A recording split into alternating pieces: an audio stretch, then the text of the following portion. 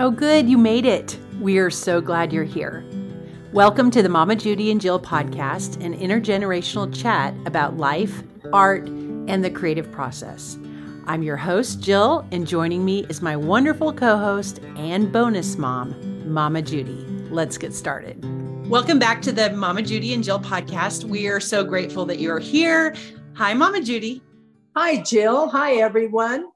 Hey, Jill, today, why don't we talk about play dates? Ooh, I like the sound of this. Yes. Well, we both love play dates, but let's tell everyone what we mean by play date. First of all, I have to tell everybody that I love the word play. And the reason we use the word play in this is that relieves pressure. When you go to play with someone, it's fun and freeing. And what we mean by play dates is when you merely get together with one or more creatives and you create together, you play together. And the reason why Mama Judy and I wanted to talk about this on this episode is because I have two play dates that I have on a regular basis now in my neighborhood. These are things that I'll talk a little bit about each. And then Mama Judy does things individually, generally with just one other person, maybe two. I know that you had one recently. And we just know how powerful it is for us in our playful spirits to let that out. And we thought, if this gives someone else an idea of putting together a play date of their own or joining one, it's just been really important and a big part of our lives, wouldn't you say? Absolutely. And I'll start with my story, Jill, which comes from a more introverted perspective.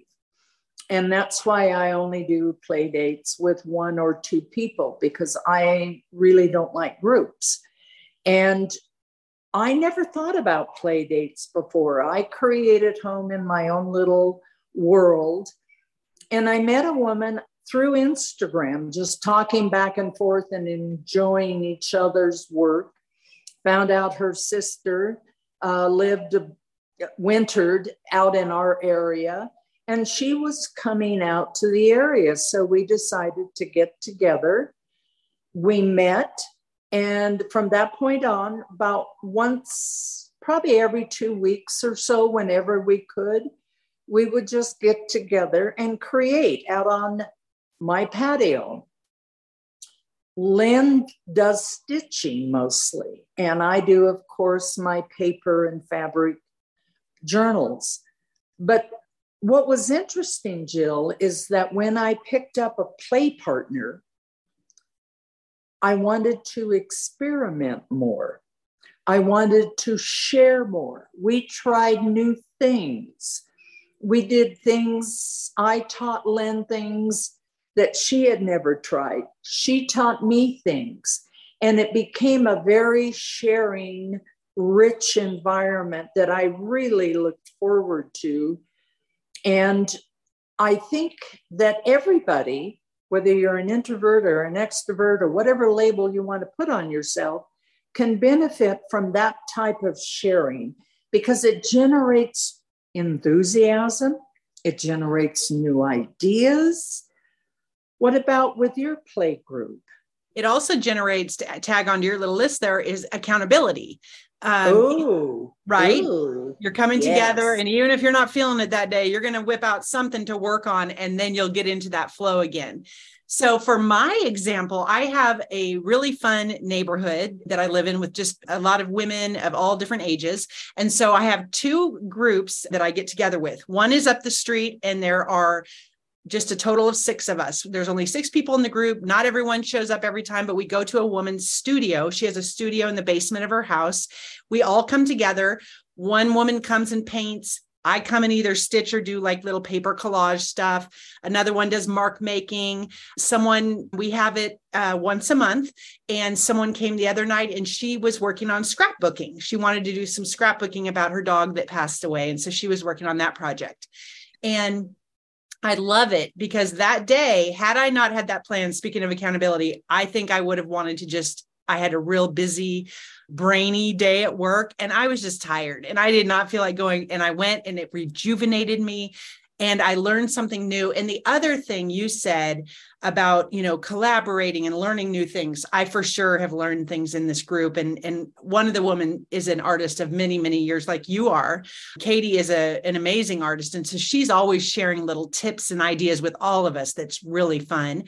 But also one of the women was able to share something that was on her heart that day that felt safe to talk about in this small group of women. She knew, I'm telling you now, I'm not going to tell you what it was, but she knew that this was a place that she could come and share something that personal that was going on in her life and be able to just sort of vent and also just get some love on her in that moment. And I thought that was a really neat moment because we've had time to build that trust though, because we've been doing this for about maybe a year now. And I think that goes to the bigger picture of what we get out of a play date or a play partner. I love that phrase, play partner. Mm-hmm. It's a sense of community. We're building that community based on our creativity and the energy that creativity creates in a safe space where you can try new things like Lynn and I have done. Or another example, because again, I've had to work more. I've always known I'm more of an introvert. I'm great when I know people, but meeting new people is like, oh God. And, I'll be one of those women, if I was living alone, I'd have an art studio with 20 cats and I'd die and somebody would find me because I haven't come out for 30 years. Uh-huh. So I've worked on getting myself out there. And another play date that I had here recently that I posted on Instagram was that Jill's father, Jack, who is my life partner, met a woman just by going, he's the extrovert. He's the one I always say, go out and make new friends for me. And he met a man who then introduced him to his wife who had this art studio. And so he set it up for me to go meet her. Well, you never know when you meet a stranger if you're really even going to connect with them. And I have found it interesting that everybody that I've met who was creative and artistic in some way, I have loved them from the get-go. Mm. And I think it's that creative energy. So not only did I go meet her, but I wound up going to her studio 2 different weeks while we were still in the Nipomo, San Luis Obispo, California area and creating. Now, she taught me things because she had a different form of art. So all of these creative partners that I've run into have broadened my techniques, my life experiences. And for me, and maybe for some people out there that are a little shyer on going out and meeting, it's given me an additional depth to my life. I now look forward to the possibility of meeting somebody I might like. Now, I do make it sound like I'm really bad about meeting people, but let's just put it this way. I'm not the one that's going to rush out and make the friendship right away. I'm the one that will be holding back to see whether or not I like your energy. So play partners are good no matter whether you love to meet people from the get-go or you're hesitant like I am. I can say that not only has my art been enriched, but my life has been enriched by the energy that these women have brought to my existence. Yes. And I'm glad that we're talking about the introvert extrovert because listeners, Mama Judy and I were talking a couple of days ago when we were thinking about this episode.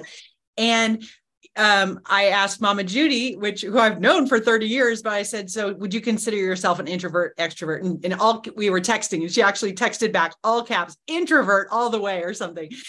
And I said, well, what do you think I am? And she said extrovert all the way. And I was like, what? And I thought it was so interesting, but I think it's important that, because I would think, oh, well, it could be simple for anyone to throw something together, to go invite people and all that, but that is not the case necessarily. So I wanted to mention another group, because there's an example of this. So another group in the neighborhood. So I was walking the dogs, and I knew this woman had bought this house in our neighborhood, a newer neighbor. And I think at this point she'd been here for 10 months, but I mean, she lives a couple blocks away. So it's not like my next door neighbor, but I had always been looking for her. I wanted to introduce myself, and she was outside. So I hollered over, hi, I've been wanting to meet you. And we met and this sort of thing. And conversation came up that she's a knitter. And so I was like, oh, I like to stitch, and we talked about it. I said, we should do some sort of like little group or something. And she said, I have a couple of friends that I sort of get together, but I would love to do something more normal. So since then, that was literally only maybe a month and a half ago, we've set that up. And she didn't know a lot of people in the neighborhood, and I do. And so, because I've lived here longer. And so I gave her a list of names, and we've come together now twice at her house. It's more a little bit on the eating and the having beverages side as much as creating. I am seeing that. Whereas the other one, we're really creating more, but it's so much fun community. But the other day, there's a neighbor that we have who I would think is probably an introvert. And I asked her, so for the extroverts listening, if you do know someone is introverted and you've got something going on, I said to her, we have something going on in the neighborhood. Would you be interested in joining? And she said, well, I don't do anything artistic. And I said, well, I do stitching. I would be glad to show you how to do that. I can give you some supplies and stuff. I said, but also I'm going to send you a link to this really neat form of Japanese, is it called sashiko? I think it's a Japanese way of stitching, and she is part Japanese. Oh. And I said, so you might be interested just because of your culture and in your family history. And so she said, I would love to come. And so she is going to be coming to the next one. She has 3 children. I said, so you could even use this to mend their clothing. There's a lot of creative people that use their creative outlet is mending their clothing and embellishing their clothing and that type of thing. And she's got all these little kids running around. So I figured she could do that. But that's one thing too, is if you are the extrovert like I am, I sort of feel like it's my duty to put the word out to other people that might be a little more shy. But just talking to you the other day, I didn't really realize how important that might be for an introverted person to have somebody to maybe do that. Yes, that lady that you went up to, I probably lived next door to her for 10 years before I knew her name, because I'd never come out of the house. And in fact, I'm going to go out on a limb, and I would be curious whether other introverts out there feel the same way. Perhaps for an introverted type of person, and we're using these words, but it's not black and white, or you are this or you're not that, because I can be more extroverted in certain situations. I'm talking about my natural inclination. Mm-hmm. So for someone like me, as I have already said, meeting these people in person, and there was a third person that I met. I had donated a piece of art to a fundraiser, and I met her outside when she was outside of the art gallery, and we got to talking, and she invited me to come over and have a play date out of the blue. So my meeting these people again is a way to get outside myself, to get outside of my comfort zone a little bit, mm-hmm. to get out and broaden my artistic horizon. And I think maybe that's probably a little bit more important for people if you're on the introverted side, because someone like you, Jill, who is more extroverted, and very easily goes up to people and puts together the groups. Like you said, you didn't even think about it. For us, we think about it. Mm-hmm. And it is sometimes, depending upon how far along the introvert scale you are, it can be a big deal to go out to a group or to join somebody else. But it's so wonderful for anybody, because you go into a creative environment that you feel comfortable in. At least this has been my experience so far with everybody I've done a play day with. I look forward like that little kid going out to recess. Oh, goody, goody, goody. Yeah. I get to go play. Yeah. I don't have to worry about whether or not I like this page or not. We're just going to go play and get our hands in the paint and that type of thing. Yeah. And it's wonderful. It's very freeing also. And in fact, we've never set guidelines for our play dates because we just get together and kind of make up what we want to do on the spot. Right. And that's the beauty of it too. You can just bring what you're working on, or bring. The other night, one of the friends from the art night, she just brought an adult coloring book, so she just felt like mandalas. How do you say that word? And she just wanted to color that night. And, so that's what she was doing. And she's a very creative person that has done painting there before and different things. But that night, that's what she decided to do. I think back to Granny, my dad's mom, who's passed away now, but she went to heaven at 102. She used to sit in her living room in Springfield, Oregon, and have quilting circles. And they would have this big frame and put the quilt on, stretch it out, and everybody would be working on a certain quilt for somebody's grandchild or for someone's wedding or whatever it might be. And they would sit around that circle. And I wish now I was young and I didn't think to just sit in there and like listen and just soak all that in. But they were in there talking, their hands were busy. They were working towards a common goal, which I think is neat. They were supporting one another, because whoever's quilt it was, like, you're spending your time on somebody else's project, basically. But I thought that was kind of neat too. And one of my neighborhood groups, she has thought about that. She said, maybe we could all work on something together and then like donate it or whatever. But that's something else to do. But I also wanted to say, regarding the introversion or whatever, as you mentioned, you get together a lot of times, just you and Lynn. So if just one person is wonderful to just get together with, while my neighborhood groups are several people, but getting together with one person is going to be just as beneficial as it was if it's a group situation, wouldn't you think?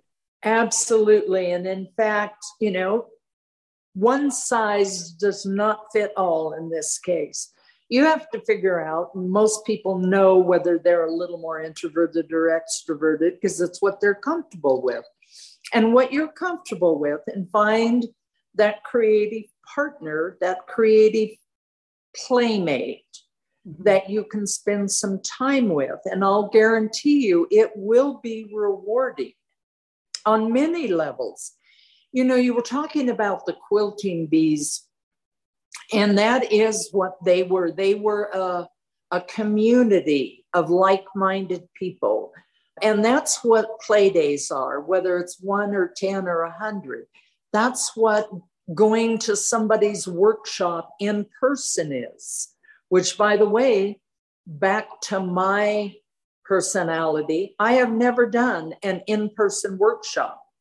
I prefer to do them online. I don't want to go with a big group, but that's me. So you figure out what works for you, and it's out there. It's out there for you to partake in. And I know there is community. Let's just use the word community. This is your community. This is your creative family in some respects. And if you have problems, even like when Lynn and I we've talked about, well, I've done this and it didn't work. You can work them out with that person because they're also creative. For example, I can take a problem into Jack, who is not that creative, and he's not going to be able to help me. So even working through something in your own art, not just learning techniques, it's really that creative energy you want to surround yourself with. That's really what a play partner and a play day and a play group and a play school is. It is surrounding yourself with creative energy. Yes. And one thing too, some people do these creative play groups on Zoom too. So even if it's near and far, I've seen that people do that. I don't know that I've done it I don't think I've ever had a meeting like that, but also, and I might butcher her last name because I'm not super familiar with her last name at this moment, but the woman who I'm now taking a journal class with, Colleen Atura, I think it is, Arturo.